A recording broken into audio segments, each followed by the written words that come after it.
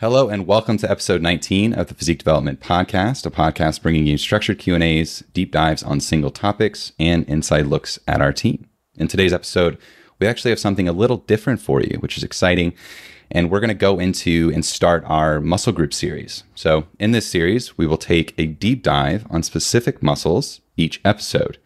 You'll learn the function of a specific muscle, common training mistakes, misconceptions about that muscle group, go-to exercises, and why we program them for clients, and some key execution cues to nail your technique. And even we'll go into some application on why these muscle groups are more applicable, maybe for certain divisions when you get into the competing world and stuff like that. So the first thing that we're going to go over here is going to be the function of that muscle. Okay. And so today's episode is all about the lats. I guess I didn't say that. So we're talking about the lats, okay? The latissimus dorsi, if you want to be technical, but I think that's an obnoxious name, so we're just going to go with the lats.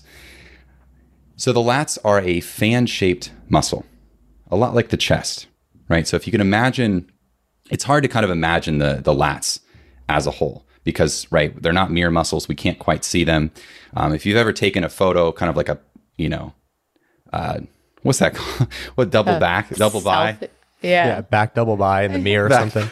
Yeah, in the mirror or something. You kind of, I'm out of the bodybuilding train of thought here, but you can sort of see those lats in the lower part of your back.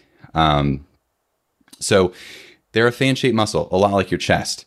And what a fan-shaped muscle means is it has one origin site, right? So the lats originate, and the chest, actually the pecs, originate on the upper arm, the upper humerus.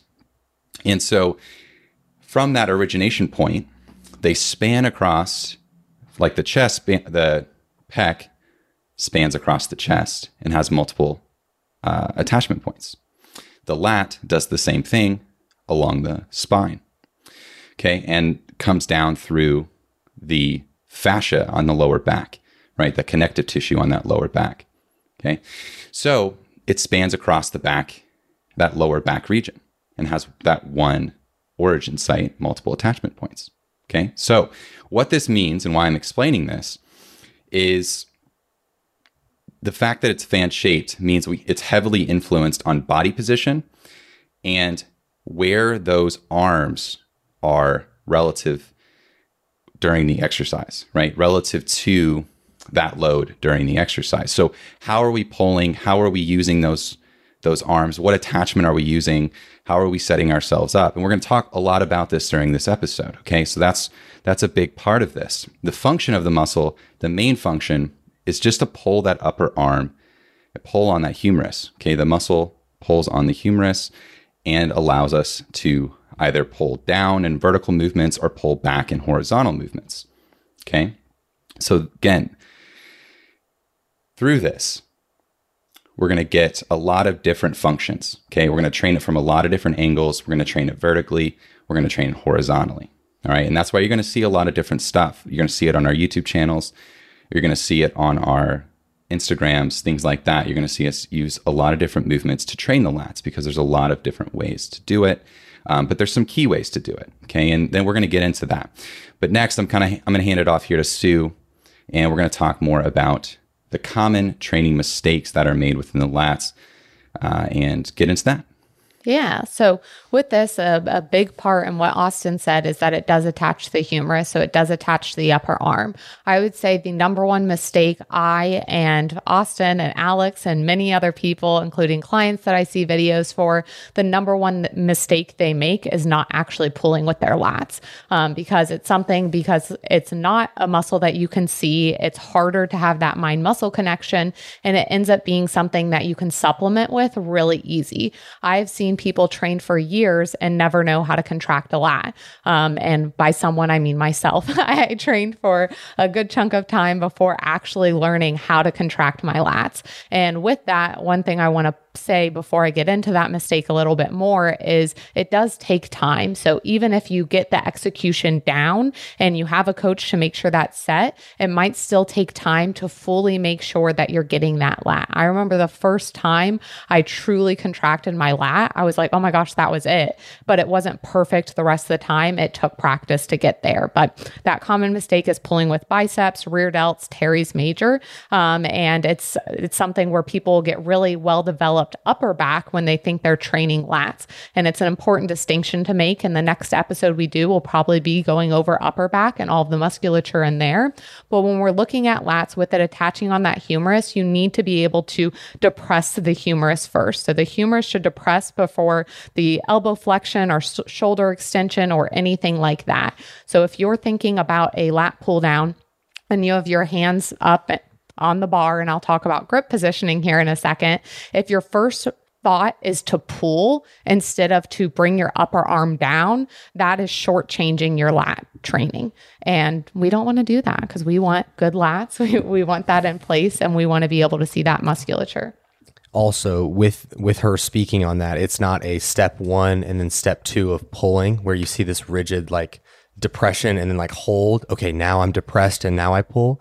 It is going to be a continuous motion of depression and pulling. So it is a trained aspect to where you're going to potentially, as you get into the beginning stages of understanding how this all functions, it's going to look a little bit more rigid, but you want to work away from that. The more rigid that you stay within the pulling motion, the more likely you are to see harm and injury and malfunction, if you will, within the shoulder joint as a whole. If you stay in this very like locking down the scapula position. Yeah, the integration is important too. I just wanted to mention that really quick too, and just to expand on both of your points. The integration of those movements is big, right? So the depression, so just the driving down is kind of what we mean by depression. So the driving down of that upper arm, or the driving back of that upper arm relative. If you're doing vertical movements, it's more of a drive down. If you're doing horizontal base movements, like a row, it's more of a driving down and back. But it's an integration with elbow flexion. So allowing those arms to bend, those elbows to bend while we're doing that. It's just important why we say the first thing to be that depression or the driving down is to kind of initiate with it. But past that initiation point, it's very important that we're integrated from there with that elbow flexion, with that shoulder extension as we drive back or down. So just to expand on that, but yes, so you can continue here, but it's that very important that it's integrated. Yeah. So if you think that you're like, I'm training lats a lot and I don't feel like I'm seeing it, but you start to see like, oh, I haven't done that much rear delt volume, but my rear delts are off the wall, it could be a problem within your lat training and your distinction between your lats and your upper back that is causing that, instead of necessarily it being that you grow rear delts really easily. It's probably getting more volume than you intend it to be because you're not truly hitting your lat in that regard.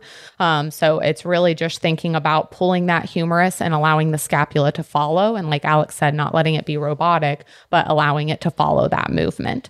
So another mistake that commonly happens is losing tension halfway through the movement. And so the shoulder girdle should be the first to move concentrically and the last to move eccentrically. So it's something that as you are moving that shoulder through space, when we're talking about concentric versus eccentric, when we're looking at a movement, there's the 4 parts to a movement, the concentric, then there's going to be like the lengthened, then there's going to be the eccentric and shortened. And so as you're moving through it, if you're talking about a lat pull down, for example, to make it easy to just give one example, as I am pulling the weight down, that is going to be the concentric of the movement. As I am moving my arms up back towards the starting position, that's going to be the eccentric of the movement. So your shoulder girdle, like I said, should be the first to move concentrically and the last to move eccentrically. And then another mistake that often happens comes to grip. So Alex, do you want to talk a little bit more about the grip and what that looks like for training lats? Sure.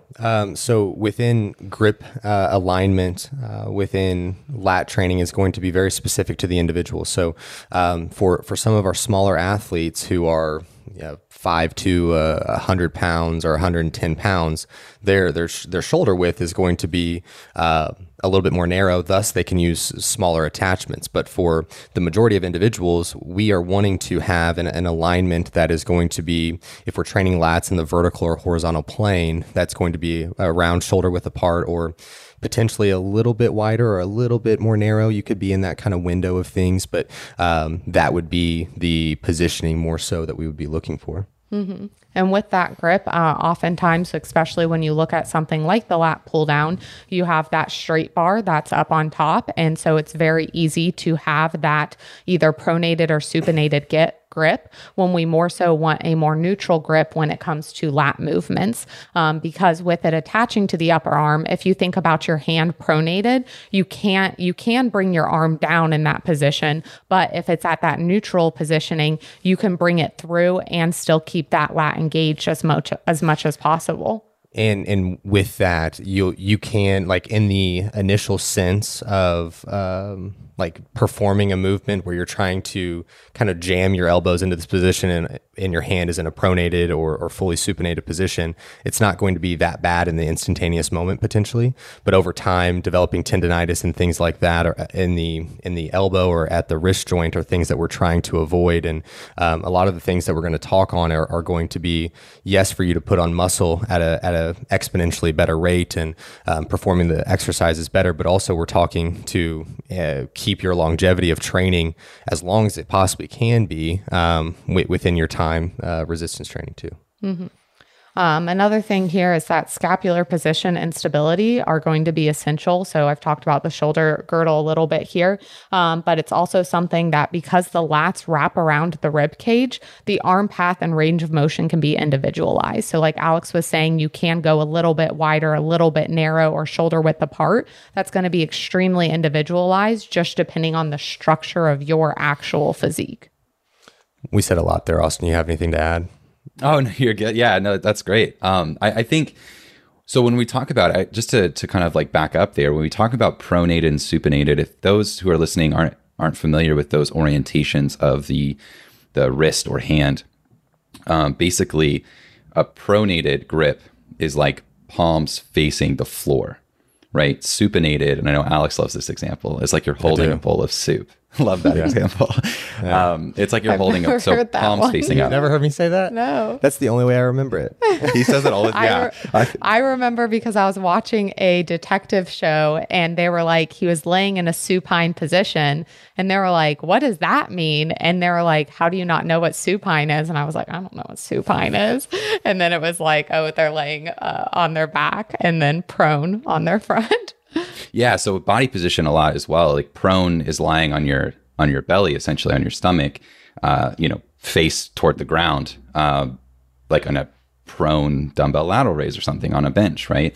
And more of a supine position is like you'd sit down or lay down for a bench press or something, or lie flat on the floor if you were dead, for example. Exactly. So I just wanted to digress and kind of go over that really quick.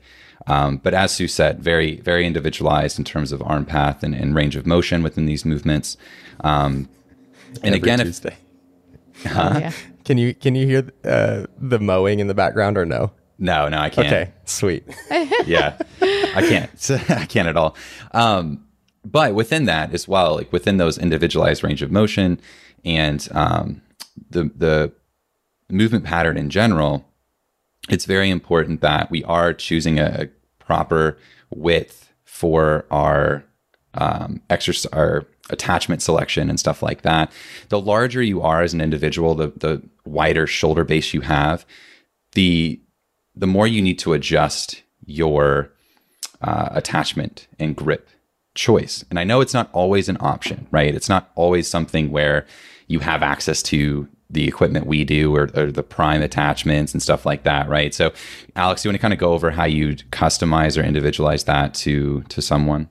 Yeah, and I think that if you find yourself in a position where your gym is just not having this plethora of attachments and things like that, moving to a single arm option is probably going to be your best bet to train the way that we are advising. It's going to lengthen the training sessions a little bit and can be a little bit annoying, if you will, in terms Monotonous. of and it, like lengthening those workouts can be a little bit taxing. But that would be the first thing that I would advise of, like, if we're trying to get the absolute most out of it, going single arm potentially could be the best option. And then we do have video. Sue is going over a video on the YouTube channel, going over some options. And you, I don't know, do you know the title of that? No, but we will have a playlist linked in the show notes going over some common lat movements. We have some really great instructional videos on chest supported lat pull down, which we're going to talk about these exercises, but you'll be able to visually see them if you're more of a visual learner. Chest supported lat pull down, chest supported lat row. Austin and I did a great video, and this goes on to the width of your the attachments you're using, going over the rope pullover and how wide that might need to be for someone. I also have a video talking about the different attachments. I'm not remembering the name off the top of my head, but talking about how you can utilize your gym's attachments. So if you do not have prime attachments, I know sometimes that I've sent videos to clients and they'll say like, hey, I don't have that bar.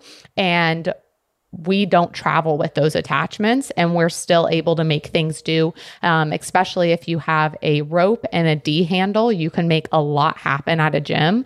And I also have a video going over upper back versus lat pull down. And I show, okay, if you don't have these attachments, you can grab these common attachments at your gym, throw them on, and still get the desired effect. So do not shortcut yourself and think, oh, I don't have those attachments, I can't do those movements. You 100% can within your gym. You might just have to be a little bit creative, and we will have that playlist linked in the show notes so you can visually see it and see all the changes we can make, and then hear us talk through those movements as well.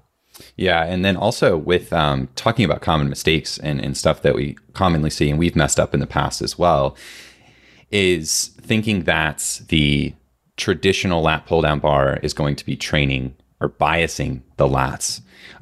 It's not that they are not included. It's not that there's not tension placed on the lats during that movement, because that's just not necessarily true, but they're not biased, right? That's not where the majority of the tension and load from what you're pulling on is going to. And that's an important caveat to kind of go into just quickly is it's really important when we're doing any movement, there's always a bias towards which muscles are getting the most work, getting the most tension placed on them, right? And so we're wanting to choose exercises. And the exercises we're talking about today, and we're going to talk more about, are exercises that really place a lot more tension on the lats versus the other upper back muscles, like the traps, the rhomboids, the teres, things like that. It's not that those are also not going to be involved at all, the rear delts, things like that, because they are going to have some tension placed on them. We need them to have tension placed on them. That's what allows our shoulder joint and things to orientate around our rib cage properly. But it's where we biasing the most tension, even if it's a 60-40 split, 70-30. It's not that it's a 90-10 or 100-0. It may be small bias over the other, like a 60-40, but it's a bias, and we're placing more tension on that muscle group relative to the other muscle groups. And that's really what we want to drive home today, is that point of exercise selection to a degree where we're biasing things rather than isolating things, right? I think that's an important distinction. Yes, I was just about to say, no muscle works in complete isolation. You can't only train your glutes if you're doing a hip thrust. You are going to be using secondary muscle groups. You're going to be using stabilizing muscle groups. They are going to have different load, but whenever we talk about, hey, this is a lat bias, that's what we mean, is it's pushing more towards that than anything else. Do we have any other mistakes? I have one in the sense of it is a muscle group that you can use a lot of ego with. There's a lot of momentum that can be created. There's a lot of supporting tissue that Sue brought up at the beginning. talking about the biceps and the forearms and the upper back musculature and the rear delts, and there's so much contributing, and you can use a little bit of the momentum, especially in something like a dumbbell or a barbell bent over row, where you can create a lot of momentum from the floor, and really not target anything in specifically. It's more of just like moving this weight through space. And so one thing that we're going to really drive home as we get into exercises is that the intention, and something that you'll get from all of our episodes within this series, is that intention is the biggest thing, and having a goal, not just thinking of, okay, this is the number and I want to beat this number each training session. It's that, of course, we want to see you increase load, but we want the tissue that's being targeted to certainly be hit, and starting there rather than the load itself. Yeah. And the last mistake I'll touch on, and this will be a mistake that can go for all of the muscle groups when we do this, is that lack of knowledge of human anatomy can really halt you within this. Not saying that you have to be a complete expert and know absolutely everything. I mean, we could talk specifically exactly where the lat originates and inserts. You don't need to know that. You need to know generally, hey, it's on the back of my upper arm, and then it's in my spine on my lower back, and that's generally where it is. And you knowing that allows you to have so much progression, so much ability to continue within that muscle group, instead of just being like, oh, this is the exercise that I know. And like Austin said, the lat pull down at the gym with the normal lat bar. I see so many people do that and be like, oh, working my lat so much. And it's like, you're not necessarily biasing them, but because you've told yourself, or that the machine has told you that that's the muscle group it's working, and you don't know how human anatomy might work, then that's where a lot of things can kind of be either halted or progressed within your training. So if you can get a basic understanding of human anatomy, and like very basic, it does not have to be everything, that is going to catapult you within your fitness journey so far.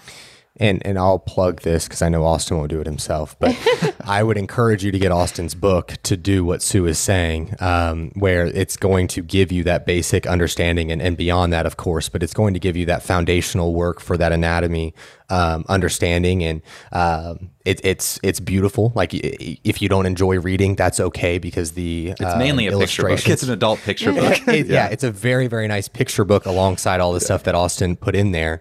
So even just the pictures, if you were not even to read the information, you could just, like, it is worth just the pictures at that point. It's well worth what is it, Austin? $20, I think. $15.94 right now. $15.94. Okay, so yeah, the pictures are more valuable at that point than beyond that, as all the stuff that Austin wrote. But that would be a great place for everyone to start. And I know that maybe by the time, count yourself out, Alex. You've made some beautiful muscle drawings. Yeah, seriously, I'm very good. Picasso in the making. Check out his Instagram. There's a clutch one. And I will be doing a giveaway for Austin's book. I don't know by the time that this is published, but that will be on my Instagram. So maybe by the time you guys listen to this, you can go enter into that, and maybe you'll get one for free. But I just encourage you to go buy it. Yeah, that's also, it's called Science of Strength Training, if you didn't know. Yes. You didn't just search Austin's book. Search and Austin's Google. book, and if you type in Austin Current on Amazon, it does come up, so that's helpful. But it is called Science of Strength Training, and it is $15. And at the beginning of in chapter 2, it's basically the strength exercises section, and it goes deeper into anatomy. At the start of every muscle group, there's an anatomy overview, and it even talks about muscle function as well. And a lot of what we're talking today about is actually in there in the back section, talking about the lats, how they function, how the back functions in general, and the main muscle actions it does. And the last thing before we go into exercises here, I wanted to just mention, if you're overwhelmed a little bit, either because of my poor ability to articulate the function of the lat in the beginning, or just in general, it's a lot of information, right? Just the paralysis by analysis that happens in the early stages of your training career, if you're early on, or someone that's just trying to maybe, moonwalk your way back to a place where you can reestablish a foundation for yourself.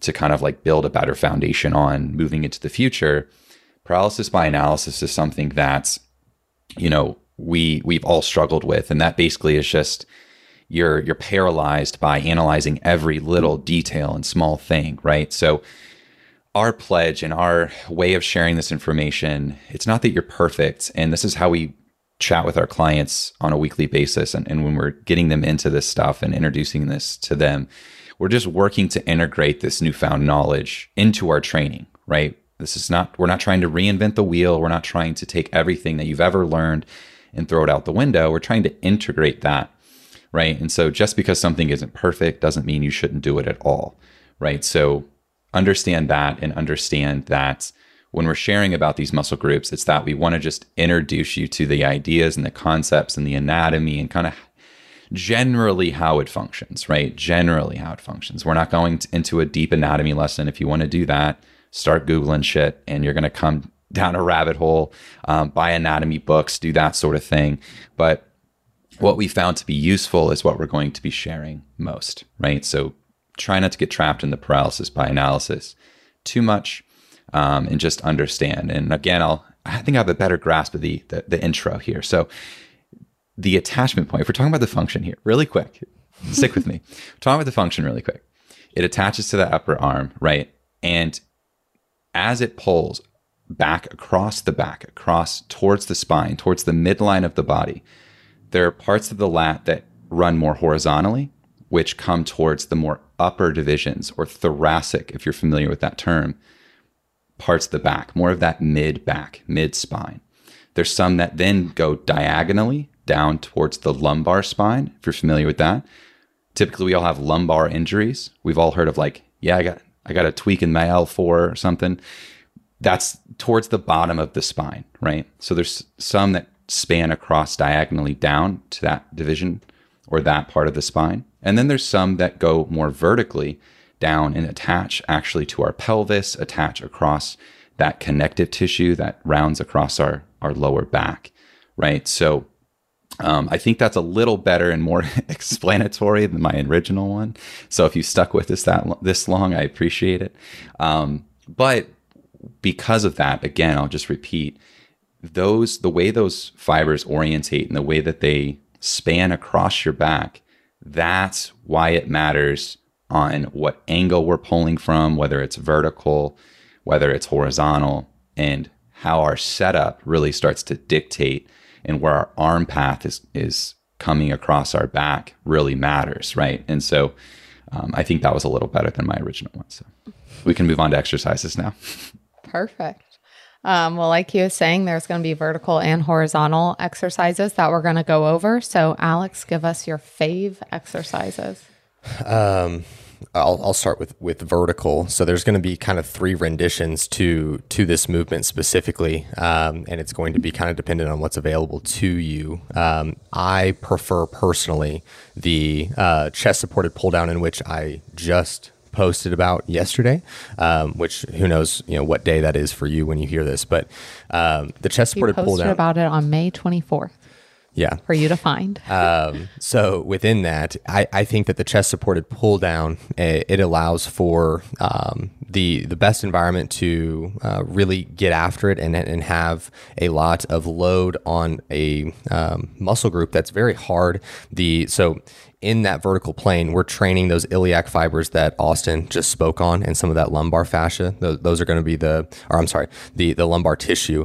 Those are going to be the 2 main divisions of the lat that we're going to be targeting in that line of pull. And those 2 portions of the lat are very hard to train. There's not many exercises that we can align with that are going to really focus and bias the greater tension towards those 2 divisions, if you will. So with that in mind, the chest supported pull down is one of my personal favorites. Then another option of this would be a single arm pull down.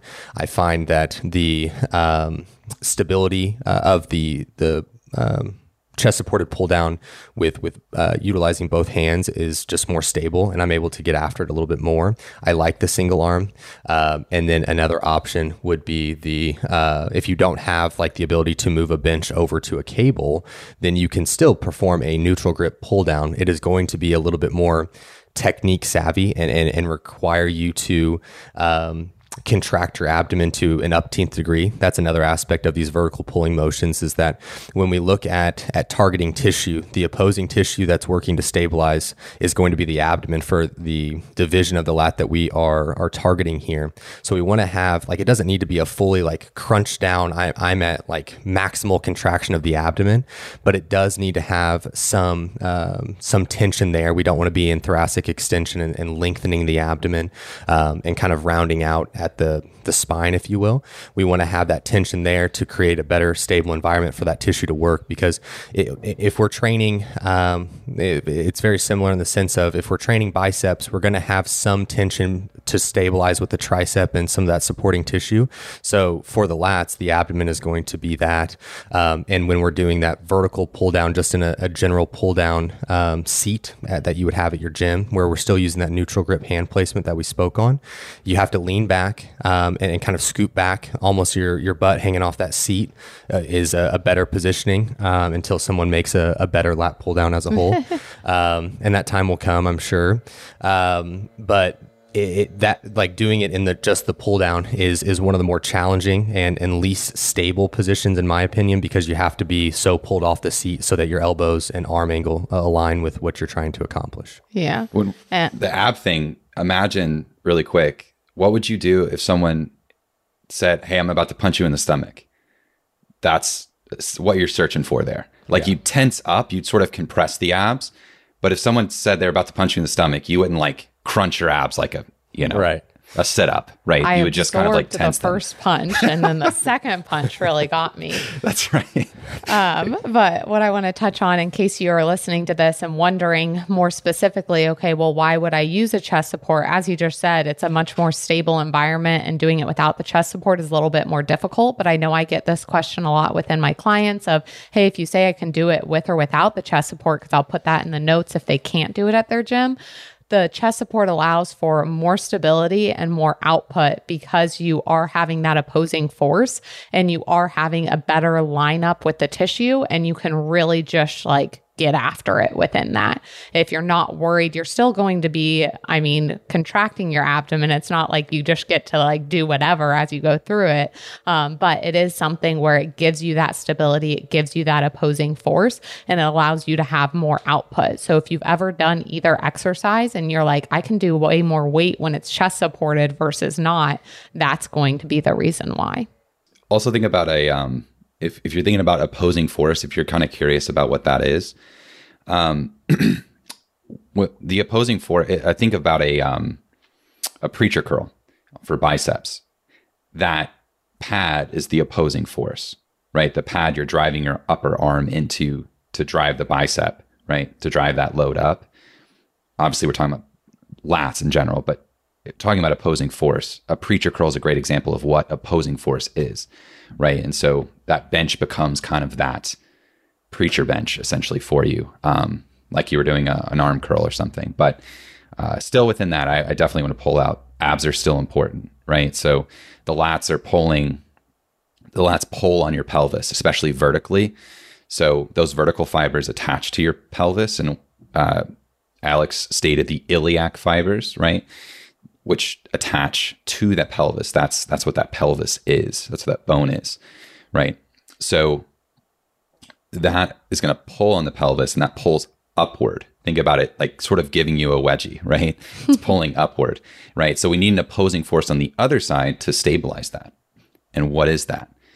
The abs, right? So the abs do that on the other side, and that's why it's important to keep those engaged, and just think about abs engaged, right? Not crunching, just kind of tense, absorb the blow like a true Michael Scott.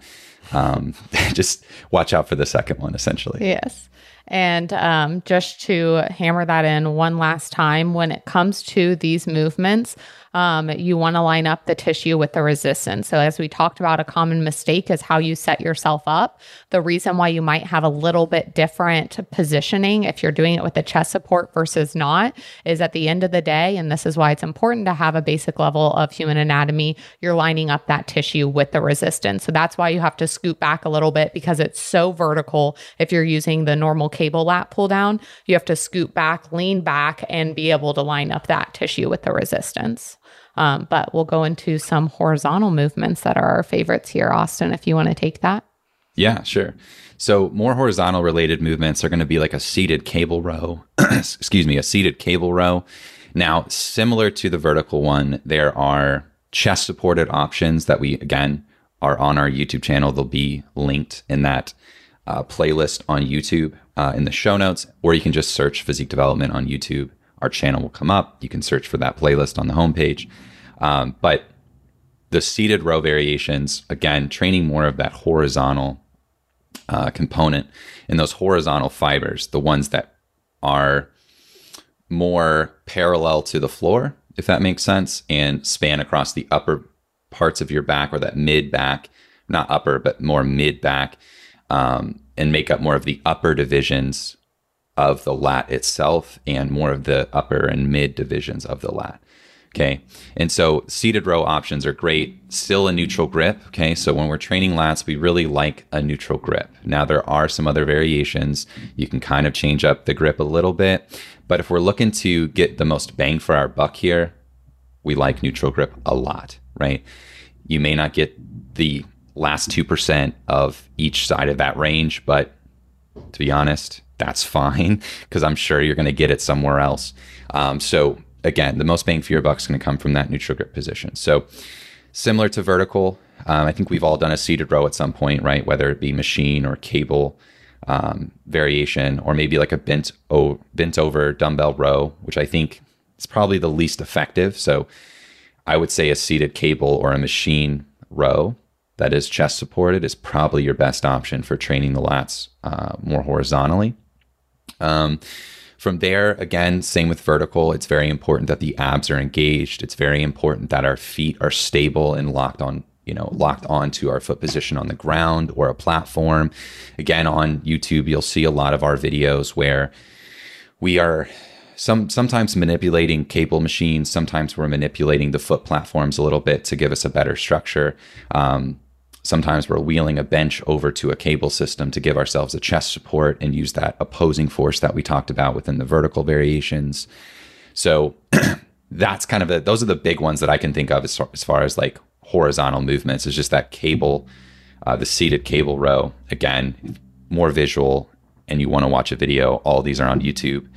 But it is important that we are, again, using a neutral grip, and we are having those abs engaged and compressed rather during the movements. So did you have any more details there?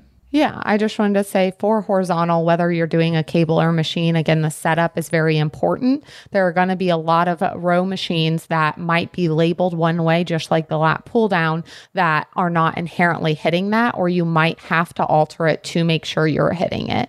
So for something horizontal, first, you can have a little bit of a forward lean to make sure that you're getting your lats fully engaged.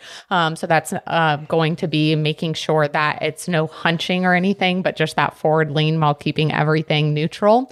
But it's also something where as you're pulling, you're going to be thinking about, or as you're rowing, I should say, that hand is coming more towards your hip. Now, not necessarily that it's going to go straight to your hip and be in your pocket, but as you're rowing, a machine or a cable might pull you more towards like your chest or your belly button, and you want to think about more so down towards your hip, just as a initiation more so. But since you mentioned the dumbbell bent over row, and then another one I know is going to be probably a common ask is going to be like a pull up. Do those truly train your lats? I mean, they do, but that's what I'm not like not in the bias sense that we're speaking on. I think that like the pull-ups, and then also like the barbell bent over row, the dumbbell bent over row, these foundational movements that you have probably been taught since the very beginning are fantastic movements as a whole. But when we're thinking of targeting specific tissue, these three specifically are not going to be the best for us, talking about lats at the very moment. So yeah, still valuable movements. I think that's the big thing. And one thing with the horizontal pulls is that N1 Education is doing some pretty cool research right now that I think is going to change our mind in terms of the line of pull that we work in. We can still use the one that we're speaking on here, but more so adding more diversity to those angles in which we can pull from. And it still is going to be dependent on the arm path and things of that nature, but they're doing some pretty cool stuff right now that I think is going to benefit us greatly. And that thoracic division of the lat that we're trying to train in the horizontal plane is oftentimes the portion of the lat that many people have almost by accident, just from gripping and ripping for many different exercises. So this is probably if we were to say any portion of the lat that you have, contracted those fibers well on almost accident, or in your mind purposefully, but really on accident, this is the division that you probably have felt before, as this is going to be kind of the easiest of the three that we've spoken on so far that are going to be able to be targeted directly. Yeah. Well, the last exercise I was going to say that we didn't mention, because we talked about lat pull down and lat row and some variations of those, is going to be the rope pullover, which we very quickly mentioned earlier, but that definitely is a favorite to be able to hit the lats as well. And a note, kind of going from these exercises and common mistakes, is that if your posture is bad throughout the day, you might have a lot of issues with being able to get that mind muscle connection and contract certain musculatures. So if you are still struggling after you've watched videos and you feel like your execution is in the correct spot, it could be something with your posture from that wear and tear and being in those positions all day. Yeah. And I just wanted to kind of like go down a quick list, kind of a quick hitter list to audit your technique and execution. Okay. So just a quick hitter list. First one, body position and setup will make or break everything. Okay. It's like out training a bad diet. You're going to be in consistent battle or constant battle with yourself, trying to find tension, trying to place tension on the right muscles. So take time to not only learn, but watch some of our videos. N1 Education is also a great resource. Go watch any of those videos and really learn. Take time to learn how to set yourself up, because if you set yourself up correctly, it really should be pretty intuitive from there. Okay. Number 2, choose the best accessory for the job. Again, a lot of these lat-based movements are more neutral grip in nature. Again, your body structure does matter. If you're Shaquille O'Neal, you're going to need a different attachment than if you're myself or the other two individuals here, Sue Bush, right? Just a little bit different structures. Yeah. And so the widest, that obnoxiously wide attachment in all gyms that we're like, yeah, lats, probably not the best one either, right? So it's probably more of that middle of the road attachment that we kind of just choose for our grip and rip exercises. That's probably a pretty good one. Number 3, keep core engaged. Do not arch the back. So again, core engagement is a big thing. If you're thinking about how much, think about if someone was about to punch you in the stomach, how would you sort of brace for that? That's a pretty good beginning way to think about that, starting way to think about that. If you're in a vertical pull down, if you're working in the vertical plane, think about driving the elbows down. If you're thinking about a horizontal row, think about driving the elbows back as you drive them down. Okay. And also allowing that to integrate with elbow flexion, shoulder extension, things that would normally do in a row, right? Again, it's not this, as Alex mentioned, it's not this robotic disconnect of a movement. We still want to have a continuous, normal tempo and motion within our movement, but we want things to initiate properly, and then it becomes really easy from there, especially if we're set up correctly, right? Did we want to mention really quick anything that was more applicable to competitors and stuff like that? I would say in terms of just competitors in general is that I think that with us working with bikini competitors, it is a very important piece to allow for your waist to appear smaller. The better width that we can give to your shoulders, the better width that we can give to your upper back is going to be advantageous to your overall presentation.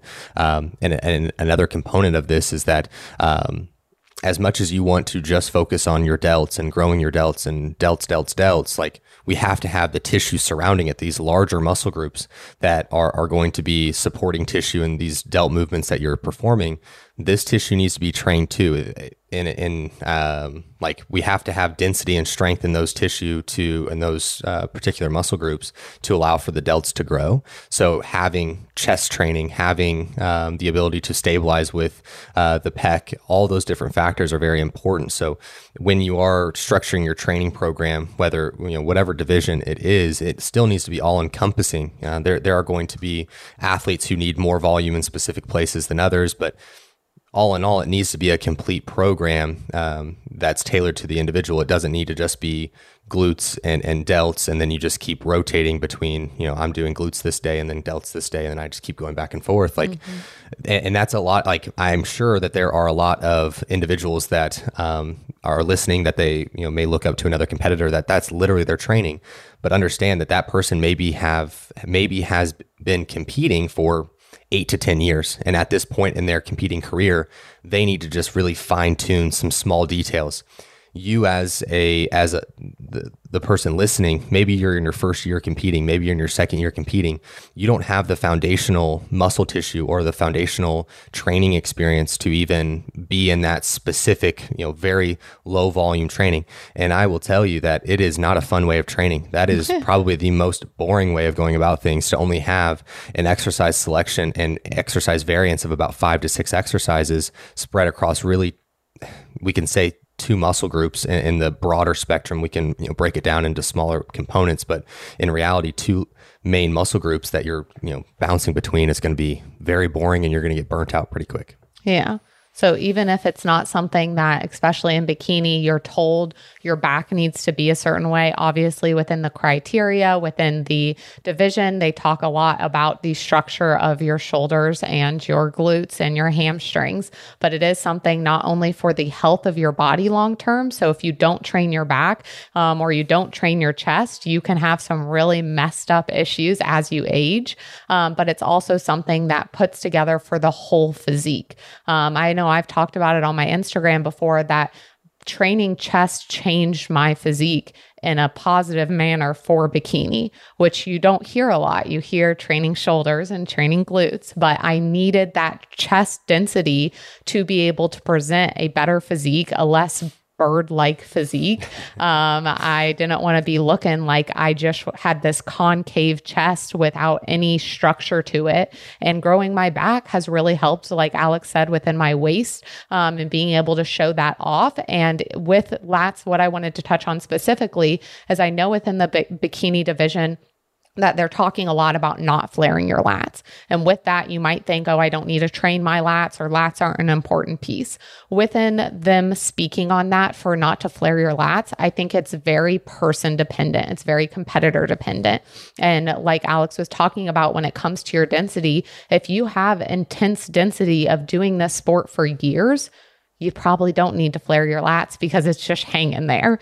But if you are a more amateur or novice competitor, you might have to change the way that you pose or the way that you train because it's where you're at in your journey. So realize that each time that these either rule changes or division updates come out or these things come out, not to take them as gospel and that you should never do them. And if you do them, you're the worst competitor ever. But really looking at it situationally for you, does this matter to how my physique looks? What needs to be changed? And how is my whole physique need to be able to be improved? So I think it's something that we'll touch on when we talk about each muscle group, about how it can not only help for your overall physique, but also for a certain division or within competing in general as to why there is a reason for having that in your training.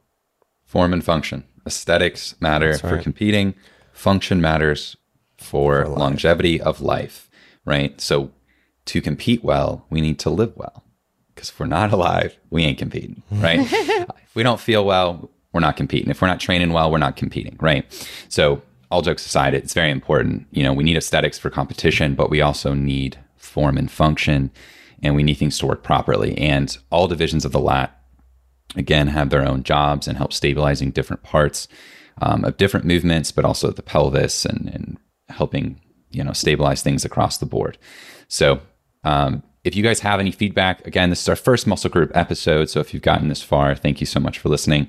If you guys have any feedback for us, any further questions, anything more specific we didn't necessarily touch on or you had questions on, there is a form in the show notes where you can ask your question. You can include that, and we will absolutely take note of that and get those answered as we can throughout the podcast episodes. Yeah, we might do a wrap-up episode of anything that's been from the series to make sure that we're answering each question for each muscle group that you want covered that wasn't covered in the full episode. There you go. It's a great idea, Sue. So from there, again, there is also a playlist in the show notes on our YouTube channel that will highlight back movements, but specific to the lats. And then in our next muscle group episode, we'll be going over upper back. So get excited about that. That's a fun one. Yeah, there's a lot there. It's a fun one. There's a lot of variation to the upper back, and there's a lot of stuff we're still learning about the upper back, but there's a lot of stuff that we sort of have built our foundations on that has been proved very useful for clients, whether lifestyle or competition. So anything else to add there, guys? Train your lats, get huge. I have nothing. Awesome. Well, thanks guys for listening, and we'll see you in the next one. Peace. Hey guys, Austin here. Thank you again for listening into the episode. It means a lot. If you can, please head over to Apple Podcasts and leave the podcast a 5-star review. This does help us grow and be found by others. Also, just wanted to mention, if you guys are interested in free education based around training and nutrition, be sure to check out physiquedevelopment.com/free education, where you will find free downloads, videos, articles, etc. No strings attached. Again, thank you. Chat soon.